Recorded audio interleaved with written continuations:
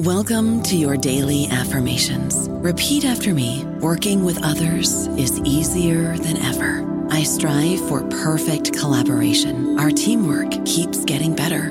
Yeah, affirmations are great, but Monday.com can really get you the teamwork you desire. Work together easily and share files, updates, data, and just about anything you want all in one platform. Affirm yes to start, or tap the banner to go to Monday.com.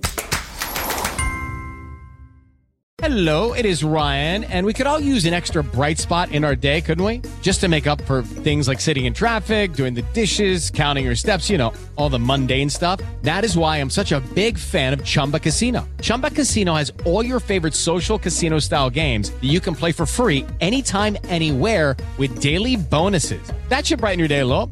Actually, a lot. So sign up now at ChumbaCasino.com. That's ChumbaCasino.com. No purchase necessary. VGW Group. Void where prohibited by law. See terms and conditions. 18+. Hello, everybody. This is Marshall Poe. I'm the editor of the New Books Network, and I'd like to tell you that we have a new and improved website. It has two new features that we think you'll love. One of them is a vastly improved search engine, so that when you type in keywords, you'll get a bunch of episodes really quick. The other is the ability to create a listener account. And in that listener account, you can save episodes for later listening. So you can create a kind of listening list. We think these features are neat and we think you'll enjoy them. Please visit the site today. Welcome to the New Books Network. When I bought Izzy, I went to the website and it said, because I knew about puppy mills. I knew what they were. I said, well, maybe this place doesn't buy from puppy mills right outside New York. Can't be. It said, sure enough, on their website, it said, we do not buy from puppy mills. We only buy from USDA licensed, APHIS regulated dog breeders. No backyard breeders, no hobby breeders, no puppy mills. USDA licensed only. And I thought, wow, boy, USDA tells me what's okay to eat, what milk's okay to drink, what meat's okay to make. And I don't do either of those things, but it's an imprimatur that's extremely important to the American consumer, right? What's organic, what's safe, what you can put in your body. But it never dawned on me at that time to question why the department in charge of all of this dead meat is in charge of the animals that we live with.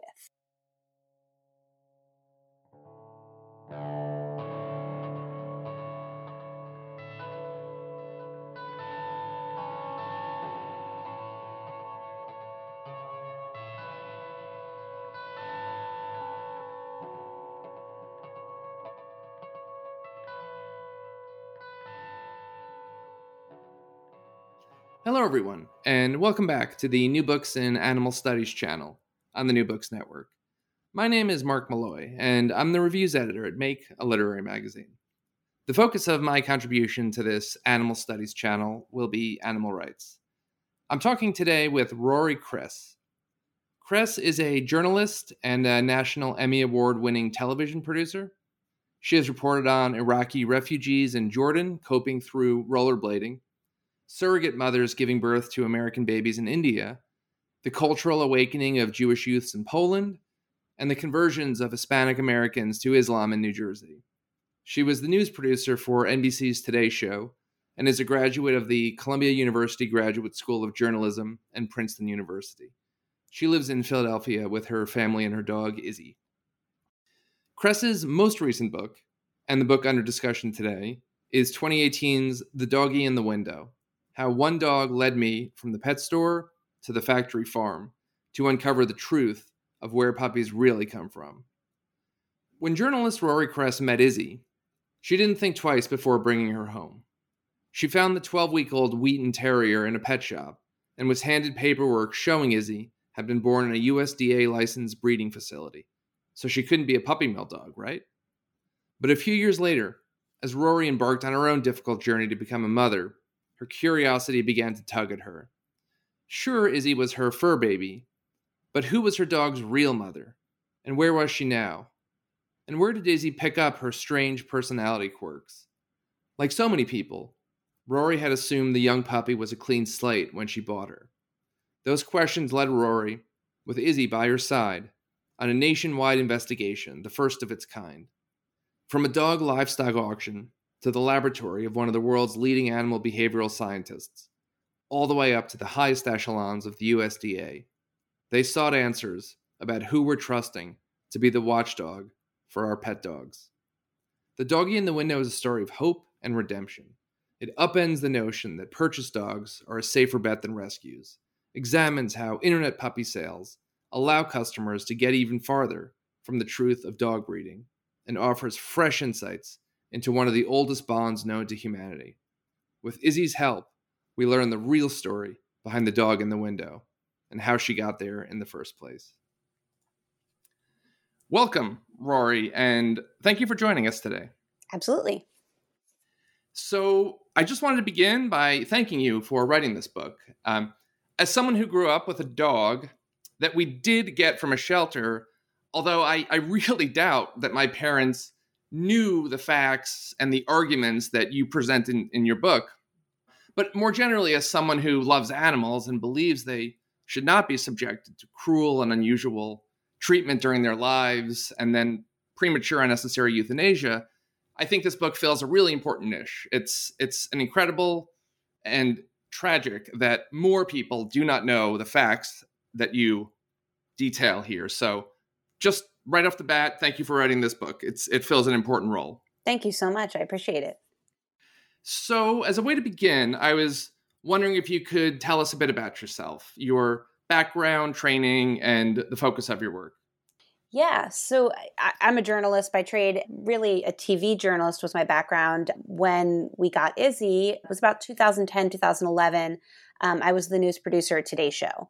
And I say that because I think it's important for people to understand that, even supposedly well-informed people that literally investigate for a living can overlook something like this when it comes to our very personal attachment to an animal. And I think that's something that this industry, this puppy mill, whatever you want to call it, commercial dog breeding, really the pet industry as a whole thrives on, is that it's able to take people out of their rational sense and sort of hijack their emotional capability to really reason with what's right and wrong. And so I'm very upfront, obviously.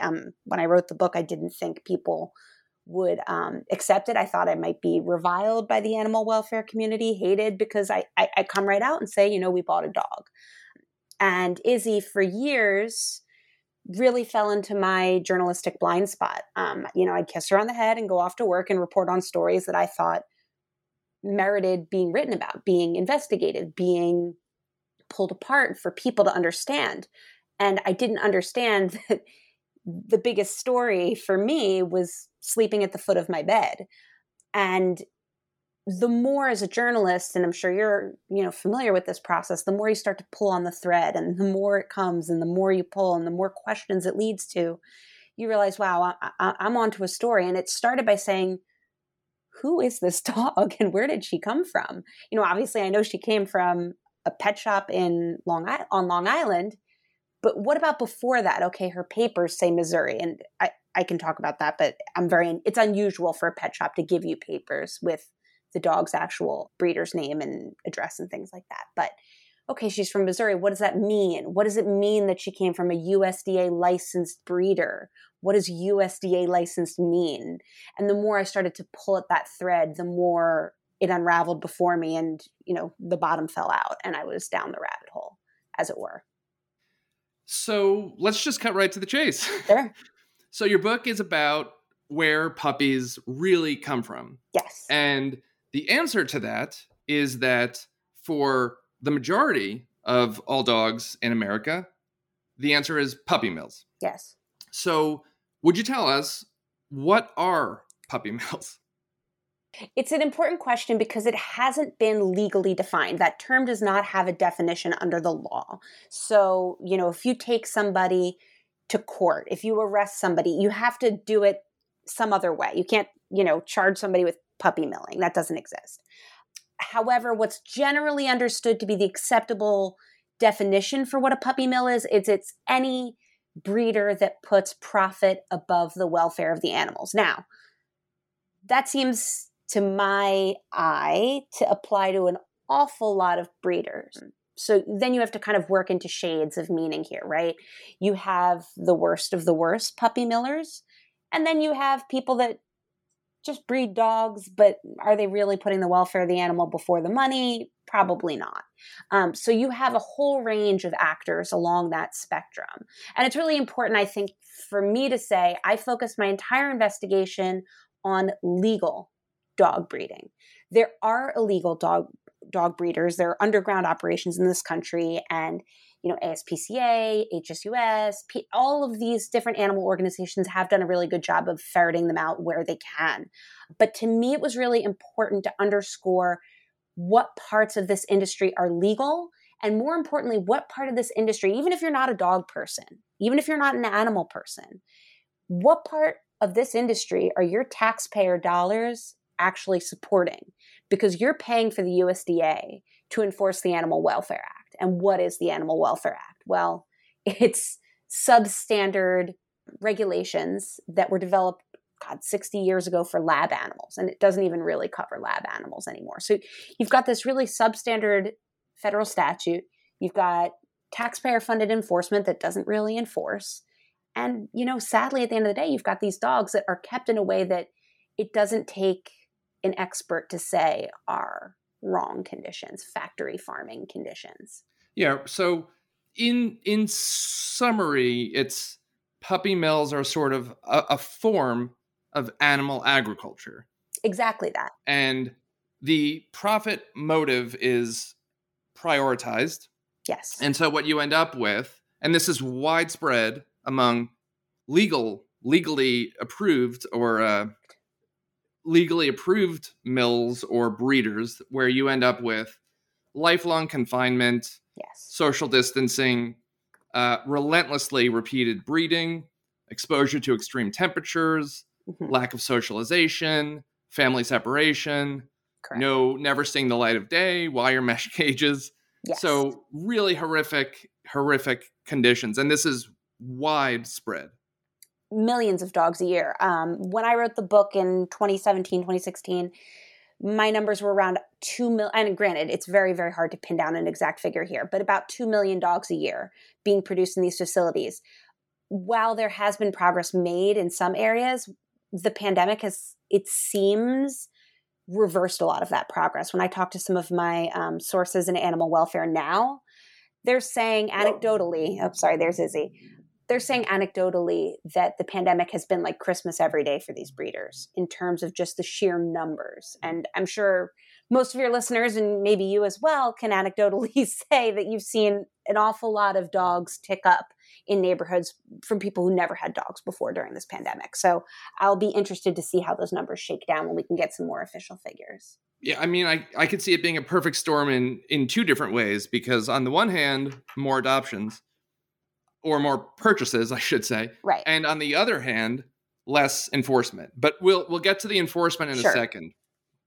So you write that there are at least two main problems, and we're not including in that the ignorance or the indifference of the American consumer. And I'm going to ask you about that in a little bit. Sure. But the first problem that you identify is how inadequate the laws and regulations at the federal level are. And you referred to this, but could you talk to us a little bit more about the Animal Welfare Act? Oh, yeah. And the ways in which it is inadequate. So the Animal Welfare Act was created in, I believe, 1966, and it was called the Laboratory Animal Welfare Act.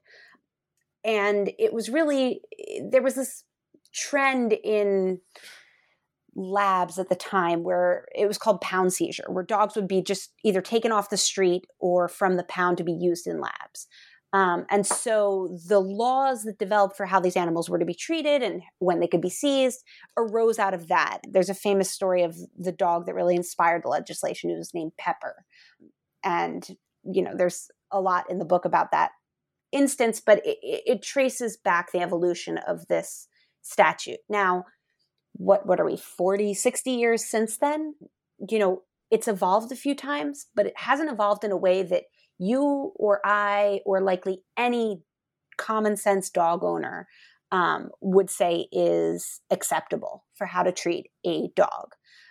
There's a wonderful author, professor, I believe at Barnard, Alexandra Horowitz, and she has a line that I cite a lot when I think about this, which is that dogs are animals with an asterisk.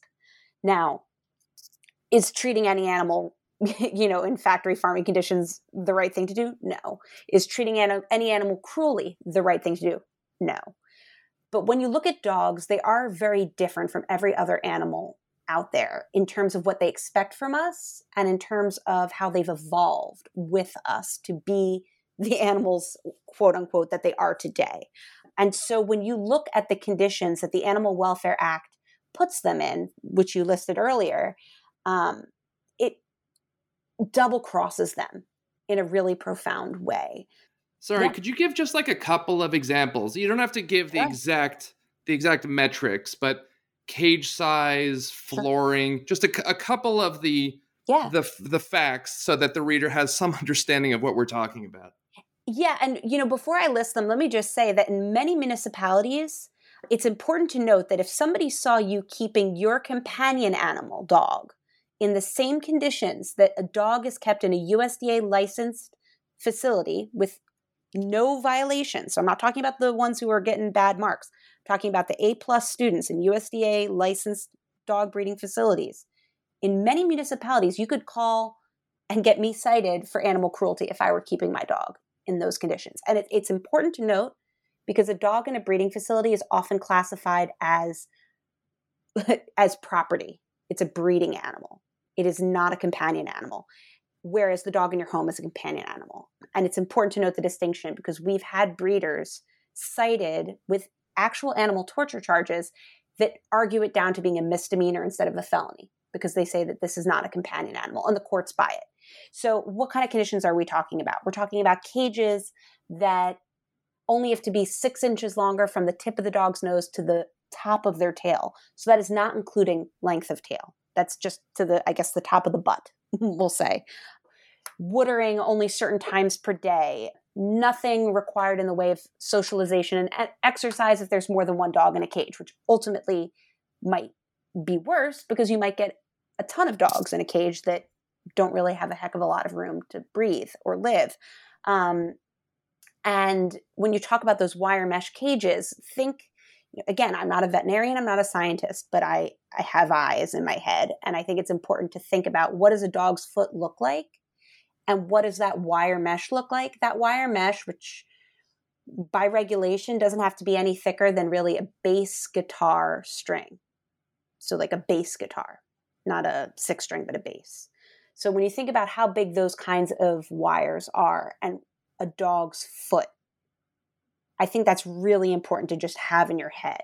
And why is it wire mesh? Why is it stacked? So that all the waste falls through to the bottom and you don't have to individually wash cages. So think about the purpose of these. It's all created to not put undue pressure on the breeders, right? Not to create too much work for them. Now, I don't know about you or your listeners. I have one dog. She's a lot of work. It's a labor of love. I love her like she's a child. I don't know how I could handle 1,000 dogs in one facility, which is not an unheard of number.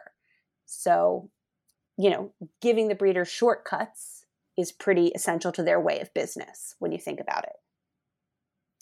Right. And this, just to reiterify, and you already pointed this out, but we're not talking about the underground illegal ones. No. We're talking about the ones that are providing puppies to Petco and PetSmart and other national chains. Well, now they don't sell dogs. I should say that. Petco and PetSmart have taken a pledge not to sell dogs.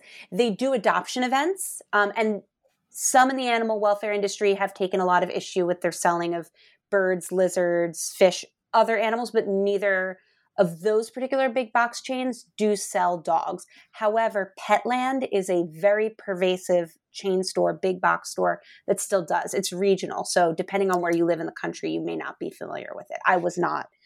I'm a native Philadelphian. I wasn't familiar with it until I began this line of work. So some areas, Petland is very common, but it's important to just note the distinction because it does matter that I think some of these stores have stopped that side of the supply chain.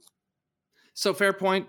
Absolutely important distinction. Petco, PetSmart are not doing this, but the gist of the question I think is still valid, which is that these conditions are the conditions of breeders that are providing to the pet shops or wherever most Americans are going to purchase their new family member. Exactly. And a lot of it's online, and frankly, that's much worse than any big box store selling because, we have websites that we're contending with called things like nextdaypets.com. And I profiled somebody who purchased from that site. And sure enough, a dog showed up the next day. So you have this very easy availability. And these are the facilities virtually every one of these dogs are coming from.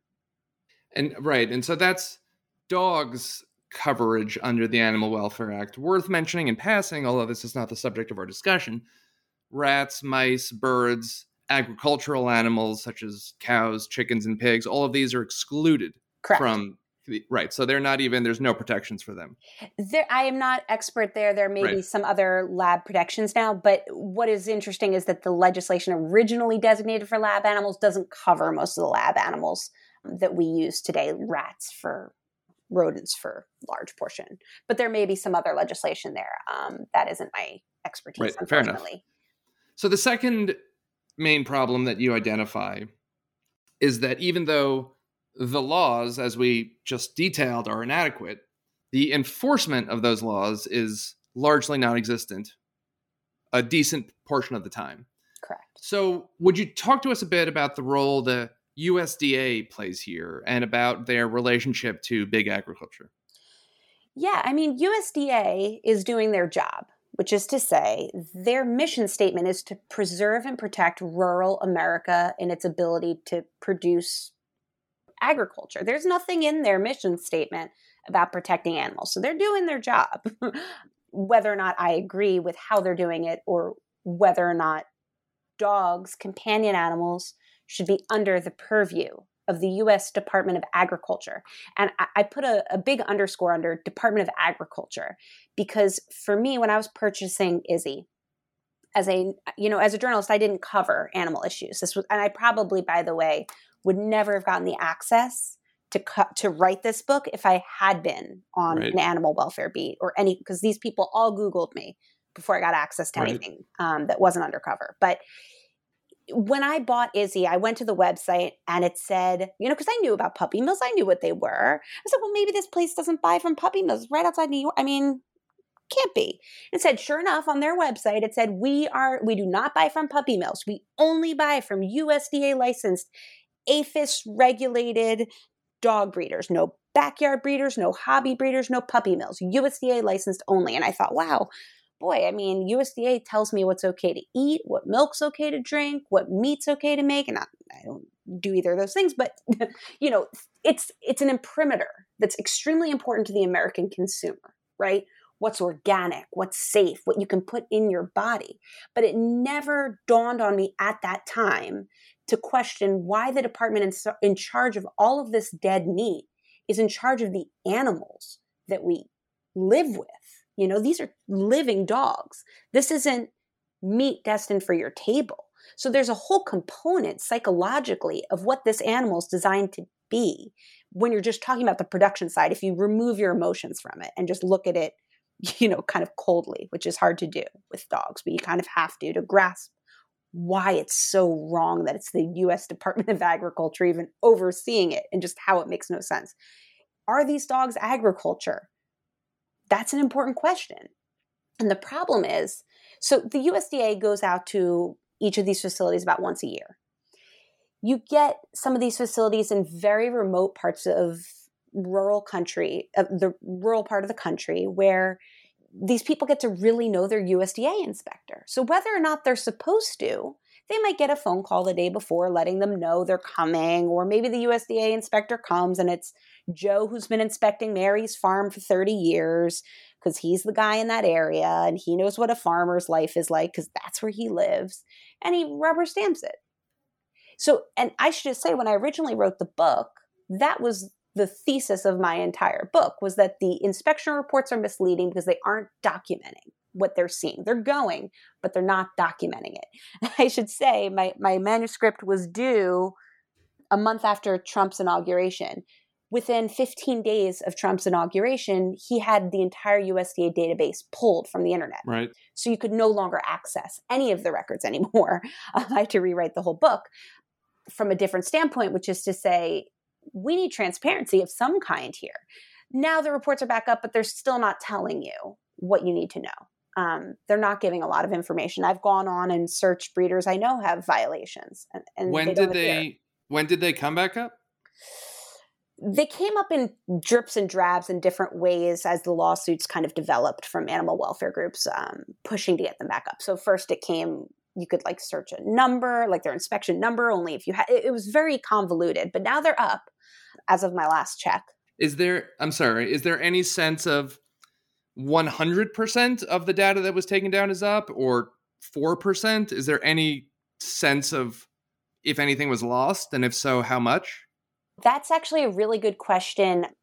There's an organization called Bailing Out Benji that I really respect their work. They do a lot of data mining on this issue.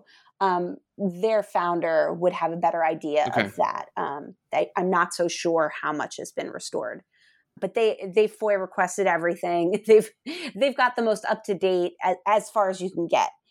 The problem is, even if you did have 100% access to whatever had been there before, because I started writing this book before Trump, there's still not adequate because it's still not, the department is still finding ways to sweep things under the rug by changing classifications. Like you might need 2 critical violations, you lose your license. So how can we find a way to make basically everything not a critical violation? We'll call this one a teachable moment, quote unquote, so that I don't actually have to write it down. I think now they're supposed to write them down, but they don't.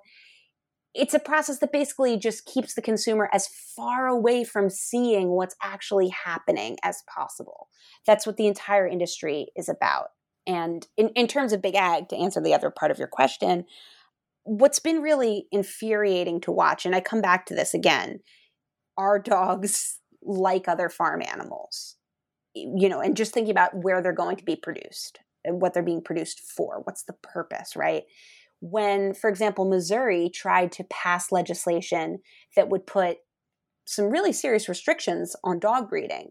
And mind you, Missouri is typically the number one state in the country for dog breeding by a mile. Big Ag marched in, and suddenly you had big TV ads, big radio spends from big agricultural interest groups like Protect the Harvest, Big Beef, Big Pork, Big Poultry, coming in and saying, you don't want this legislation. Why? Because they were going to put a 50-dog cap that you can't have more than 50 dogs in a breeding facility. And when I spoke to these people from the big ag groups, they said, well, if they're starting to cap how many dogs we can breed, well, then they're going to cap how many pigs we can breed or cows. And they would much rather have the argument over dogs before it gets anywhere near much more lucrative interests. So they are in bed together, but admittedly so. At least there's intellectual honesty there. Right. I mean, it's in their job description, big agriculture. Exactly. I'm sorry, the USDA. Exactly. So I think this will shed some light on the bigger picture. So as you detail in your book, the origin of the situation with dogs and puppy mills goes back many decades and is the product of shifts in the farming industry more than half a century ago. Yes. So that's a big ask. I don't want you to give us the whole, that's a book, but could you just give us the top level outline? What were the structural changes that were happening? Yeah. And how does that entail any connection to dog breeding? I think one thing that I write about a lot in the book, and one thing that was important for me to reckon with when I was reporting this, I am a city mouse by my entire life. I've never lived outside a city. I don't know what it's like to be a farmer.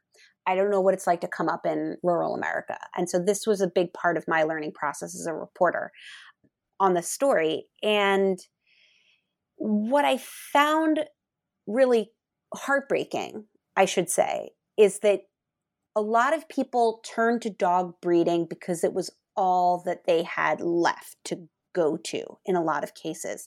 Let's say you live in some small town in, rural Kansas, rural Missouri, somewhere rural Ohio. And perhaps your family used to, be a pig farmer, a small pig farmer, or a small cattle farmer, or a small chicken farmer. And Smithfield and Tyson and all of these large corporations moved in and industrialized, the small farmers couldn't keep up. And I mean, because you cover animal issues, I'm sure on the food side, you've covered the rise of factory farming in our food supply chain and industrialization of that supply chain. Well, it put out of business a lot of small farmers. So what do? Anecdotally, what I'm told on the ground is a lot of them said, well, I already have cages for chickens. Why don't I put dogs in them? Or, my wife used to breed bunnies, but let's breed dogs. We can make a little bit more per head and sell them off. And I should say, in a lot of cases, these breeders are not making a ton of money. They may sell these dogs for some, token amount. The ones that make the most money really have traditionally been the ones who transport them cross country, who get them from Missouri, from Kansas to where, to Manhattan to sell for $5,000 in a Chelsea pet store, or, to the West Coast, places where they can sell these dogs for a lot more. And you have people willing to spend a lot of money. Now some of the breeders are becoming savvier and selling them for themselves online, which is also bringing in a lot more money.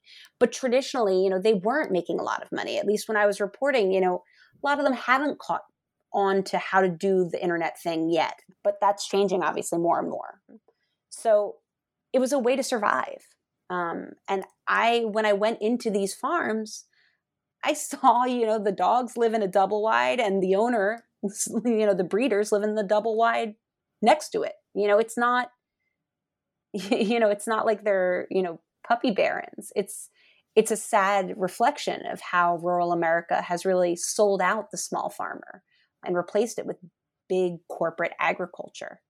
I don't know about you, but I'm very busy and I don't have a lot of time to cook. That's why I subscribe to Factor. Eating better is easy with Factor's delicious, ready-to-eat meals. Every fresh, never frozen meal is chef-crafted, dietitian approved, and ready to go in just 2 minutes. You'll have over 35 different options to choose from every week, including Calorie Smart, Protein Plus, and Keto. These are 2-minute meals. Factor meals are ready to eat and heat, so there's no prepping, cooking, or cleanup needed. They're flexible for your schedule. Get as much or as little as you need by choosing your meals every week. Factor is the perfect solution if you're looking for fast, premium options with no cooking required. Sign up and save. We've done the math, and this is important. Factor is less expensive than takeout, and every meal is dietitian approved to be nutritious and delicious. Head to factormeals.com/NBN50 and use code NBN50 to get 50% off. That's code NBN50 at factormeals.com/NBN50 to get 50% off. So you highlight a strange paradox in your book, and you've already touched on it a little bit, but I'd like to explore it a bit more. Sure. And the paradox is that the way that we view dogs and the legal protections we afford them are dependent upon the context in which they live. So, for example, when on a factory farm, dogs are, I believe, like quite literally just viewed as livestock. Yes. And thus they can be subjected to factory farm conditions. And you've already highlighted this. Yeah. In the home, they are viewed as family and are eligible for vastly more stringent protections against cruelty and neglect. Same animal, same exact animal, here treated as family and there treated as commodity. So could you talk to us a little bit more about this? Yeah. It's particularly heartbreaking because, same animal, same tolerance for pain, same expectations, that are innate in a dog from birth, what to expect from a human. And by luck of where it falls on a property and on the same property, we had a case where the judge ruled on the same property, and I write about this in the book, a dog can either be classified as livestock or a companion animal, depending on what its role is. That's very upsetting, I think, for most people to recognize.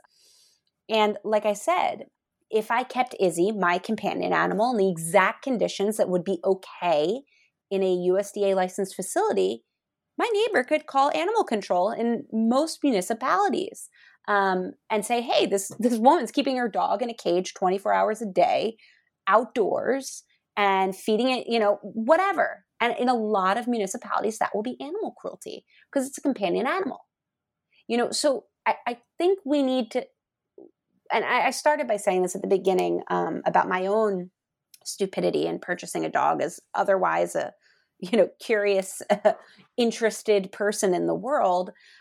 I think that it's really important that when it comes to dogs, we can't get our heads straight. We really can't. We don't know how to treat these animals because on the one hand, we treat them like livestock. On the other hand, we treat them like pets. So what are they? We gotta get consistent on it because the dogs aren't changing. We've changed, and we need to show a little bit of respect for this animal that really co-evolved with us. It's almost surprising, and it takes a lot for me to be surprised when with our mistreatment of animals, but it's almost surprising because dogs fill such a privileged role in our society that it is beyond the pale for anyone to abuse dogs, really. And yet there are these conditions that are not well known, but they're publicly available through books like yours and other articles, independent investigations. So this information is out there, and yet we as a society haven't really grappled with it yet. But I have that question just a couple from now. But so I did want to ask you about a very important point that you make in your book, which is that so all animals living under factory farming conditions are living terrible lives. And there really isn't a meaningful sense about comparing sufferings. But you do highlight one sense, I think, that's important, in which dogs likely do experience a type of suffering that other animals do not. And this has to do with how thoroughly domesticated they are. Yeah. And scientific studies have confirmed this, that due to our millennia of evolving together with them, going back to prehistoric times, dogs have bonded very closely to humans. And you talk about a study in your book in which there's a real sense in which dogs may be more closely bonded to humans than even to other dogs. Yes. So when we treat them with indifference and cruelty, it is a great betrayal that they themselves seem to be aware of and suffer from. So could you talk to us a little bit about that? Sure. And I should say I'm not a scientist. These are not my studies. So I'm citing other, doctors who are preeminent in their field, like Dr. Frank McMillan, who writes beautifully about this. And when I came in particular across his studies about how dogs relate to humans, I was floored, particularly in his writing and experiments about epigenetic stress, which I can talk about if you're interested in, later, but about how stress can actually impact their DNA and be passed from generation to generation, which sort of underscores why this is not a victimless crime. Because, of course, that's a reason a lot of people purchase puppies. They think it's a blank slate where a shelter dog would not be. But they did studies on dogs. They did brain scans where they looked at a dog that was offered praise versus treats. And this is a seminal study. And what they found was, because people say, oh, dogs, of course, love humans. You give them treats. And in my head, when I wrote this book, I thought a lot about my non-dog people friends. Like, how do I get them to understand? Because Izzy is the first and only dog I've ever had in my life, and my husband too. We never had dogs before. So I think, okay, how will you understand this? And, this study really took it home. So dogs only like people because they have treats. Well, when they did a brain scan on a dog that received a treat, it didn't produce the same magnitude of effect as a dog who was given praise. And they also showed, in a lab context. So these are not dogs recognizing the researcher as their owner, right? They don't sleep in their bed. They don't hang out on weekends. This is a researcher with the dog. The dog still felt less stressed when placed in the company of the researcher than their own litter mates. And I think that's a really profound effect, because then you can only imagine, how much more potent that kind of effect is when it's your dog, or a dog with a person it recognizes as their owner. Or, who knows, perhaps that dog just, it's all one to the dog. I mean, I'm not sure. But the fact that the impact of a human as being something that can lower their cortisol levels was very profound, and not even a person that they have this profound personal relationship with. So then when it is double crossed, it is deeply upsetting. And I remember I went to the National Mill Dog Rescue. It's out in Colorado. She's rescued well over 10,000 dogs from puppy mills, and her focus is on the breeding dogs. So she doesn't necessarily rescue the puppies. I mean, she'll take them occasionally, but she wants to get the dog that's been breeding and churning out dogs for 10 years and retire it to somebody. Otherwise a lot of breeders might just kill it, which, by the way, is perfectly legal. And the USDA and the Animal Welfare Act have rules on exactly how to shoot a dog in the head to end its life after it breeds or whenever you want, which just horrifies me. But moving along from that ugly thing, when I would meet some of the dogs that they would rescue, the National Mill Dog Rescue would bring in, they were not what you and I would think of as dogs. There was that innate dogness that seemed to be missing from them. Like, I would bend over and be like, oh, come here, and try to engage with the animal the way I would engage. My dog just looked at me, engage with any dog that I would see on the street, or, a dog as I know it, and take for granted that dogness. These dogs did not have that for the most part because they've never been around humans. They'd been in cages their whole life where their water was provided through a PVC pipe, rarely, if ever, coming into contact with a human. They were truly feral, and there was something that was just missing, that innate dogness. I don't know how else to describe it.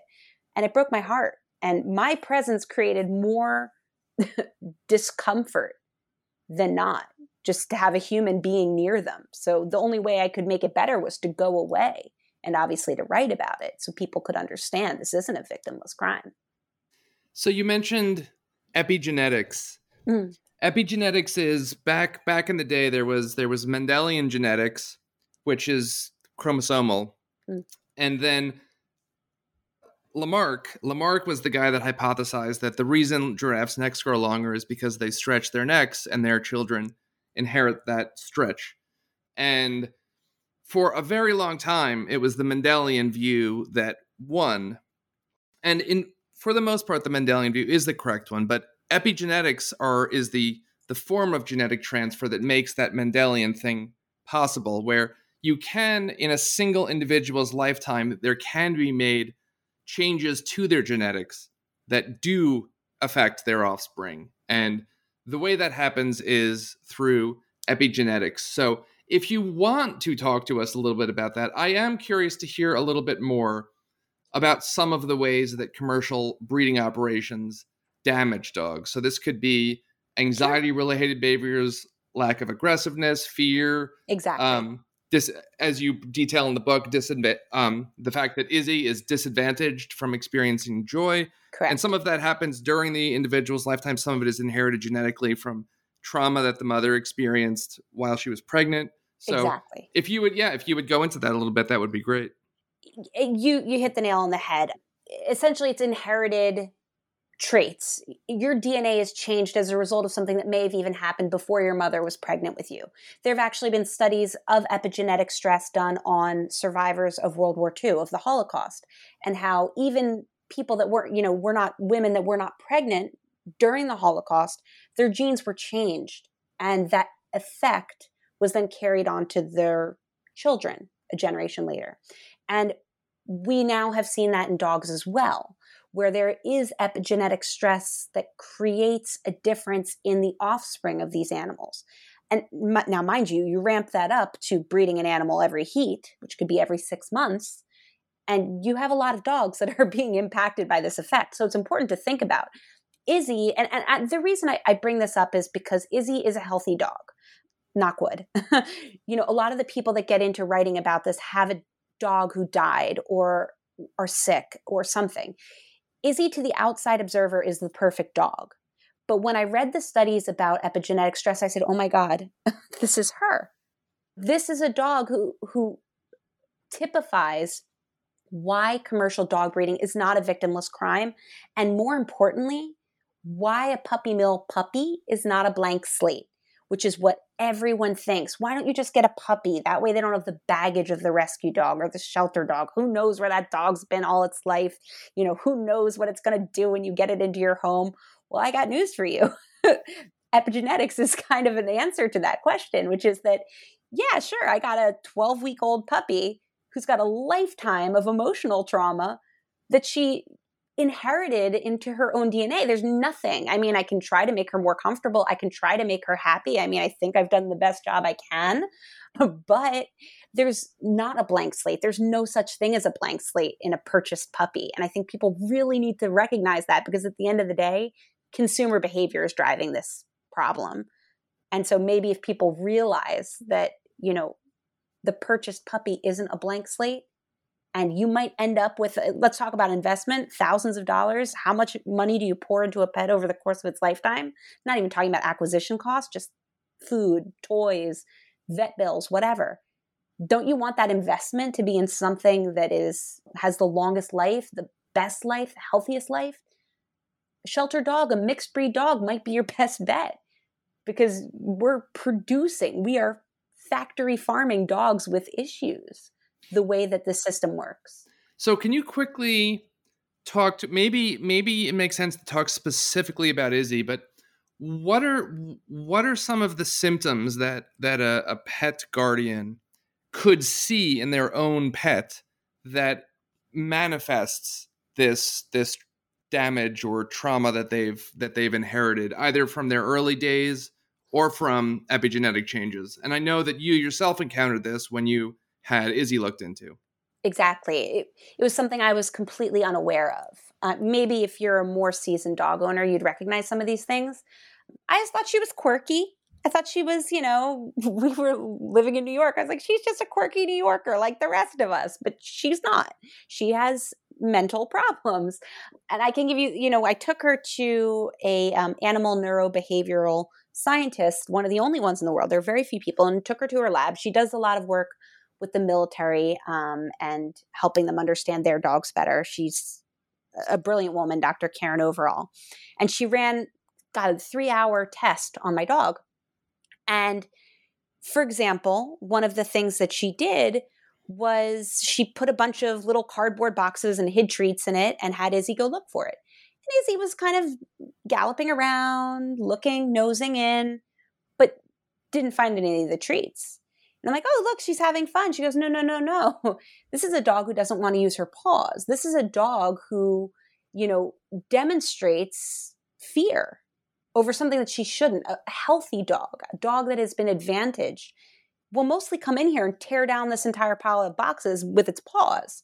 She doesn't want to use her paws, probably because she was born on wire mesh and spent, the first 12 weeks of her, or probably 8 weeks of her life that way. And maybe because she was separated from her litter too early, as the USDA regulations allow. And so she never learned from a pack what is safe, what is not safe. She was separated from her mother, from her litter far too soon to learn that. And she wasn't going to learn that from me. I'm not a dog. I can't show her some of these things, love her all I want. And I think it's important for people to understand that. And she has plenty of other quirks I could tell you about, but it's fascinating to see somebody actually shine a light on it when, I couldn't see it. Well, also, and this was something else that really blew my mind when she was going through this battery of tests.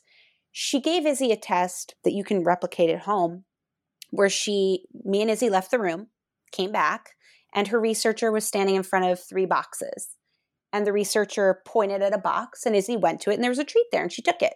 I was like, okay, big deal. She goes, no. This is something that chimpanzees can't do, but dogs can do. And she hasn't been trained for it. I obviously haven't trained her to do any cool tricks or anything.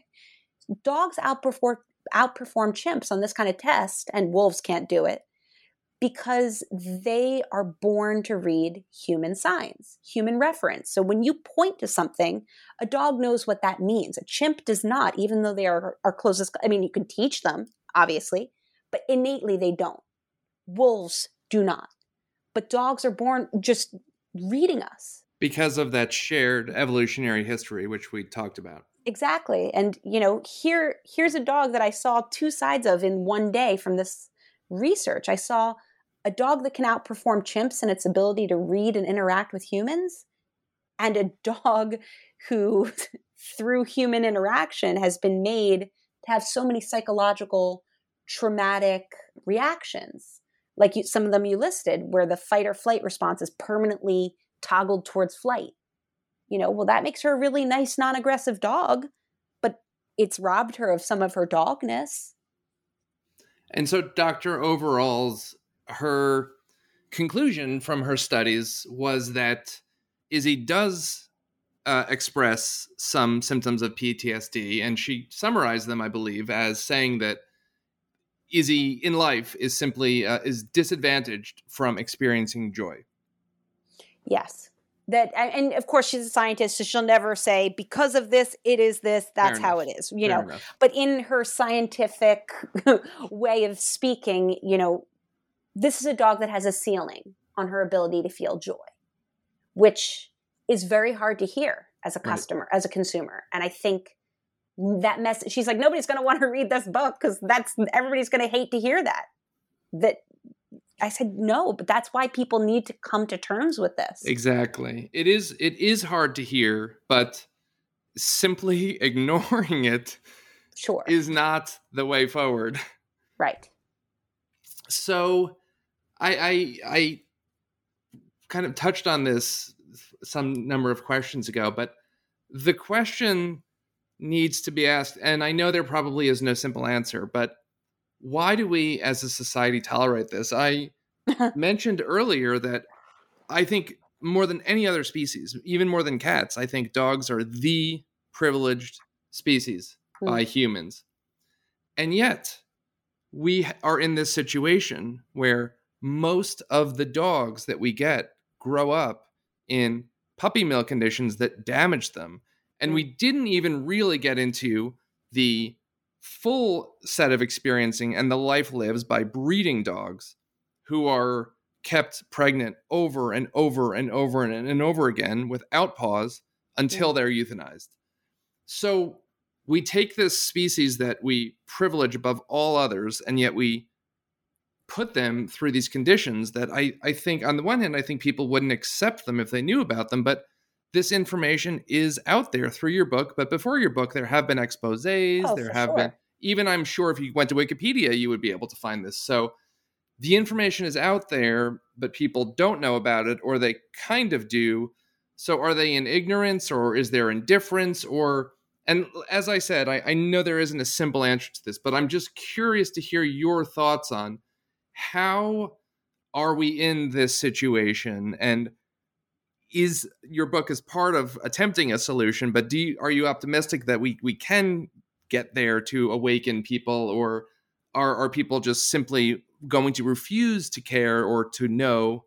Anyway, 40 ways to ask one question, but what are your thoughts on the situation that we're in as regards to our favorite species?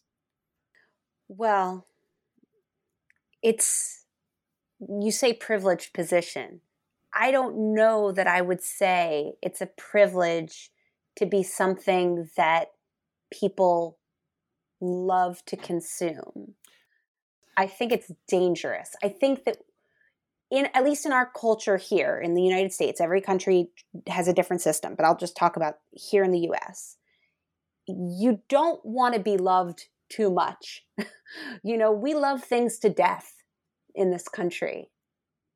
We like something, we're going to produce it, and we're going to produce a lot of it, right? And dogs are a commodity. They tell people things about us, right? Like, I got an Italian Greyhound because I like what that says about me. I got an English Bulldog. It's only going to live 5 years, but I like what it says about me.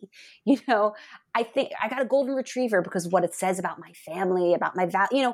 Every kind of dog we get tells, it's conspicuous consumption. You're going to walk it at least 3 times a day, assuming you're a good owner, I guess. I mean, whatever. The dog is a reflection of ourselves, and we love things to death. When we really like something, we make a lot of it.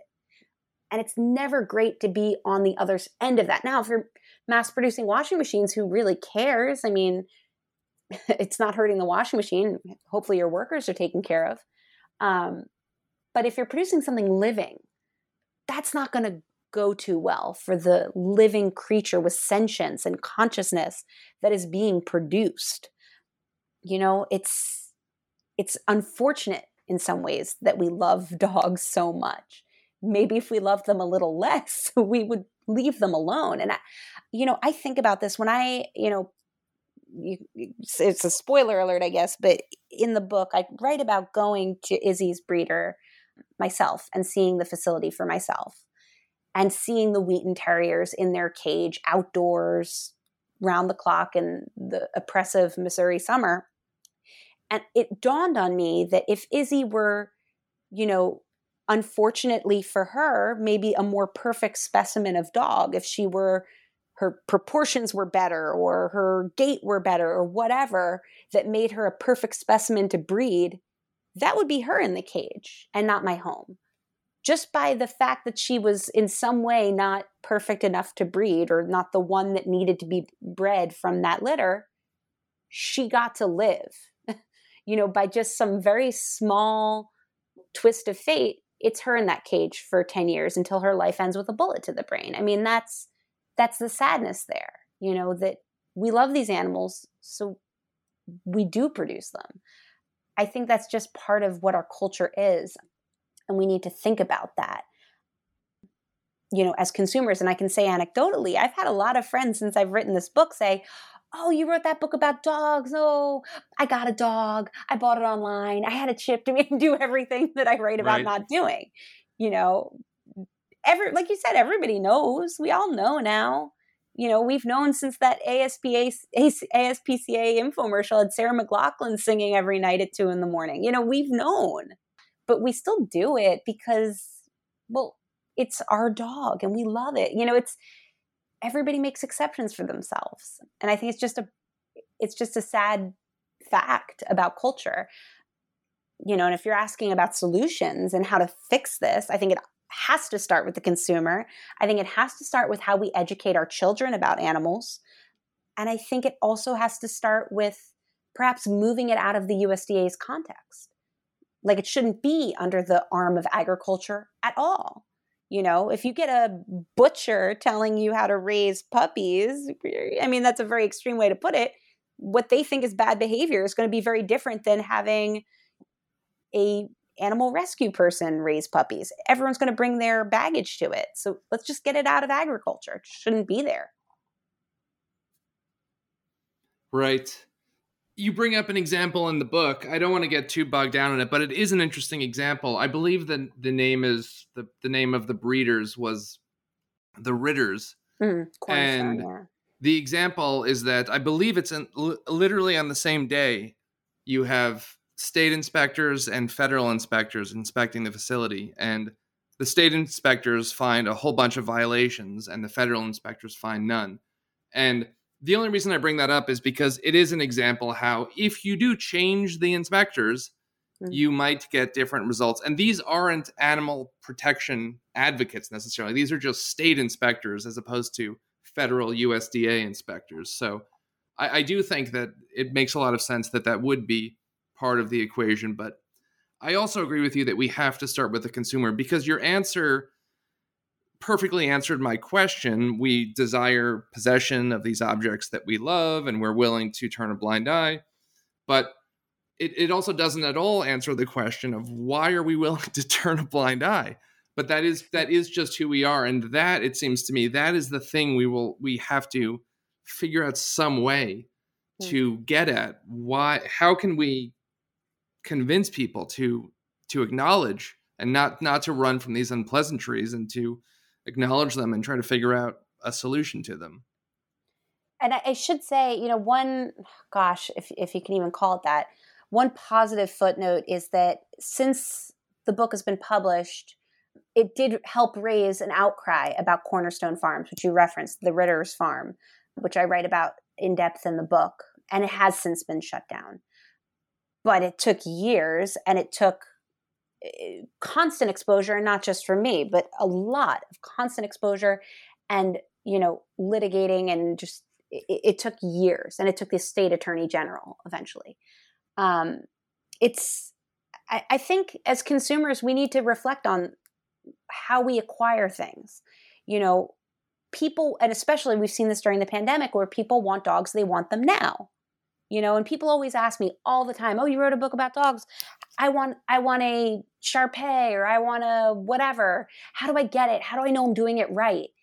And I'm like, well, are you willing to wait 2 years? Are you willing to wait for a breeder who might just not have more than 3 breeding females in her facility and breed them when they naturally are breeding with a stud? Or, are you willing to wait? And most people are like, oh my God, 2 years? That's crazy. It's not something Americans are very good at. No, of course not. But this is an animal that, best case scenario, might spend close to 2 decades in your home. It might be in your Christmas cards. It might be in your newborn photo shoot when you have a baby. It might be in your wedding. This is an animal that you're dedicating, certainly, hopefully, if you're a good owner, the dog's entire life to. So why not have a little patience about that acquisition? And as we detailed earlier, we have it's not just that this particular animal will have a relationship with your family, but it's that we have millennia of experience building a relationship with these animals that the current generation seems to have some intuitive knowledge of. So there really is quite a burden on us, I hope, to try to come to terms with our relationship with them and the way that we're currently treating them, and if we feel comfortable with that. Well, we've created this animal. We haven't created a lot of animals. This animal we've really, truly created.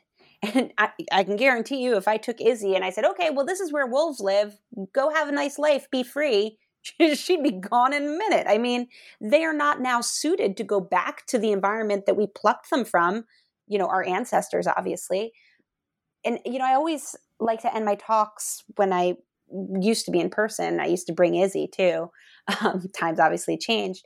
I would show this video of my son when he was born. I was pregnant when I wrote this book. And he was, 4 months old, and he just had a round of shots at the doctor. He was very cranky and he's crying.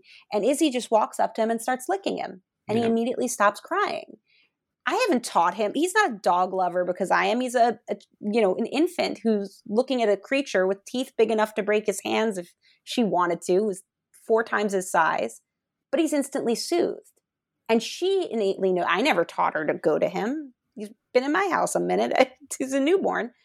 She knew, oh, well, this creature needs me. I'm going to go and comfort it.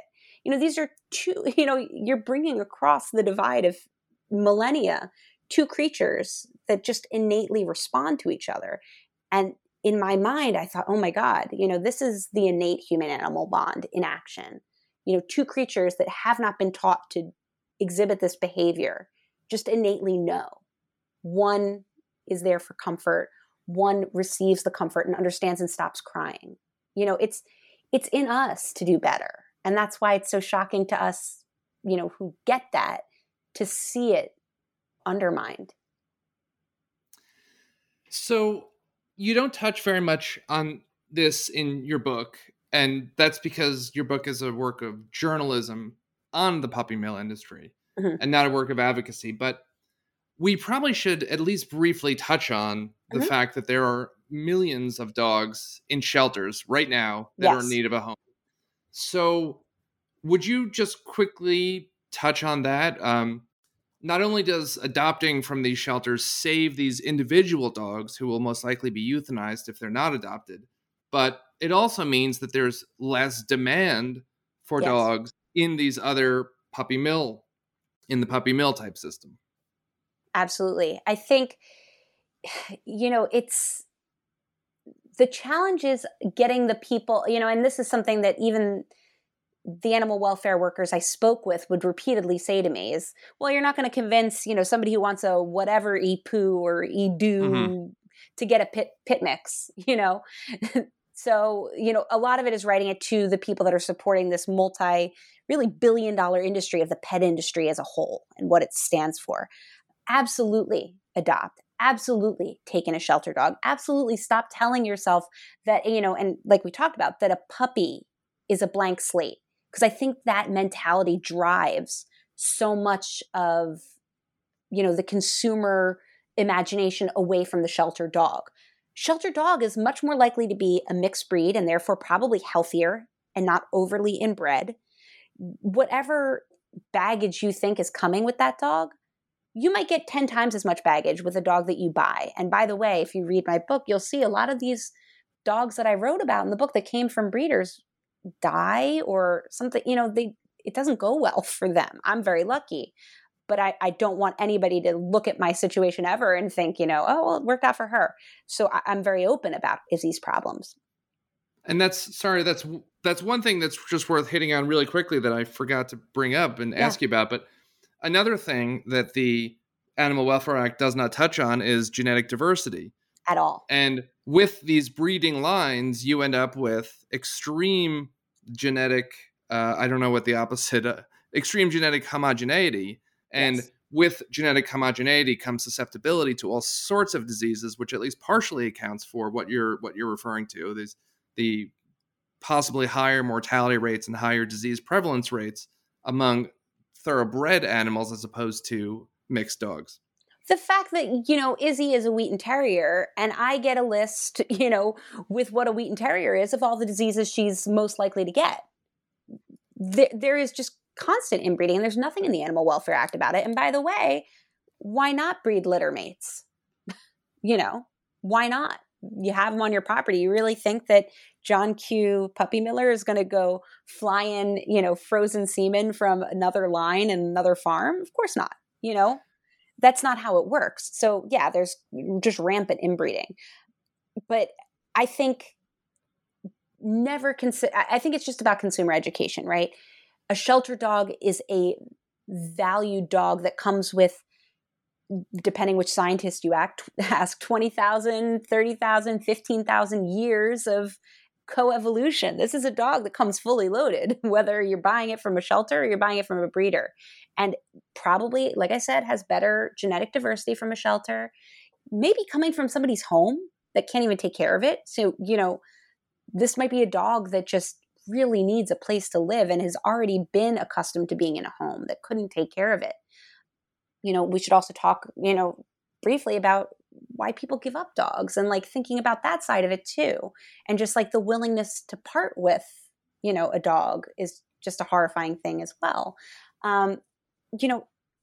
So remembering, and, we've seen this behavior in action where actually I live in Philadelphia County, no more pet stores, right? So what some local pet shops, and when I say pet shops, I mean boutiques, they sell expensive leashes, no animals. What they've started doing, and we've seen this in a lot of municipalities work successfully, is adopting out shelter dogs within the context of what would be a doggy in the window. And I have a friend who brought one home, I don't know, a month ago, and she's happier than she's ever been. So you remove the dog from the shelter context, you put it in a fancy pet store selling $50 leashes and, expensive organic dog treats. And suddenly that shelter dog has a completely new value and somebody's willing to adopt it. And actually, my friend who adopted recently got into a battle with other people also trying to adopt that dog. So suddenly there's competition for a shelter dog that was in a high kill shelter not a week before. So the consumer context, you have to remember, we are creatures who are very susceptible to marketing and sales and consumer behavior. You get that dog home, you give it a bath, and suddenly, oh my God, this is a completely different animal. This is an animal and how would you look if you were stuck in a pound for a week? I mean, my hair certainly wouldn't look so great. Think about it. These are animals that are worthy and in need of a home. And you change that animal's context, and suddenly people realize that. And I think that's one of the funny quirks about humans. And if you can just kind of get your head around it, you could have a beautiful, lifelong animal, in your home today instead of waiting 2 years. So maybe there's a way to turn it on its head to the benefit of dogs that need homes. So, Rory, thank you so much. We've already taken up a lot of your time. To wrap up, could I just ask you, is there anything you're working on now? that you'd be willing to share with us? So, somebody asked me the other day if I'm working on another book. And I said, I'm working on a lot of books because I'm currently in law school. Writing this book actually kind of got me really thinking about how our laws are made, for better or worse. So at my ripe old age, I decided to go to school and go back to law school. So I'm currently studying. So I'll see everybody in 3 years, I guess, and hopefully have a better understanding of how to actually make some real change. Well, congrats on that. I hope that you will keep an eye on the animals and absolutely, and keep looking out for them. So, Rory, your book is really terrific. I would say it is now the go-to source for everything you need to know about this crucially important, if underreported on, industry. Thank you so much for writing it and for your time and insights today. It has been such a pleasure speaking with you. Thank you, Mark. I appreciate it.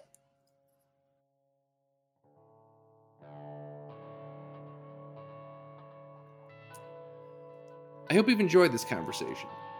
I've been speaking with Rory Kress about her 2018 book, The Doggy in the Window, how one dog led me from the pet store to the factory farm to uncover the truth of where puppies really come from. If you have a pet, or ever had a pet, or may ever have a pet, or just plain believe that dogs or any animal should not be subjected to the modern-day animal agriculture system, then you'll find this book as alarming as you do informative. I hope that you will consider reading it. The theme music for this episode and for all my episodes is composed and performed by Dan Lurch. I'm Mark Malloy, and you've been listening to the New Books and Animal Studies channel on the New Books Network. See you next time.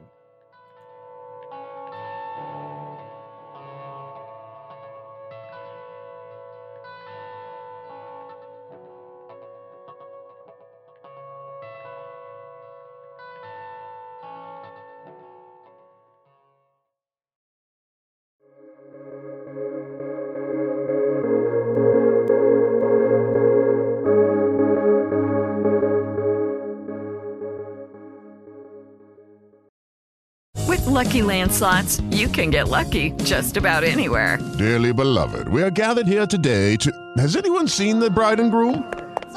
Sorry, we're here. We were getting lucky in the limo and we lost track of time. No, Lucky Land Casino, with cash prizes that add up quicker than a guest registry. In that case, I pronounce you lucky. Play for free at LuckyLandSlots.com. Daily bonuses are waiting. No purchase necessary. Void where prohibited by law. 18+. Terms and conditions apply. See website for details.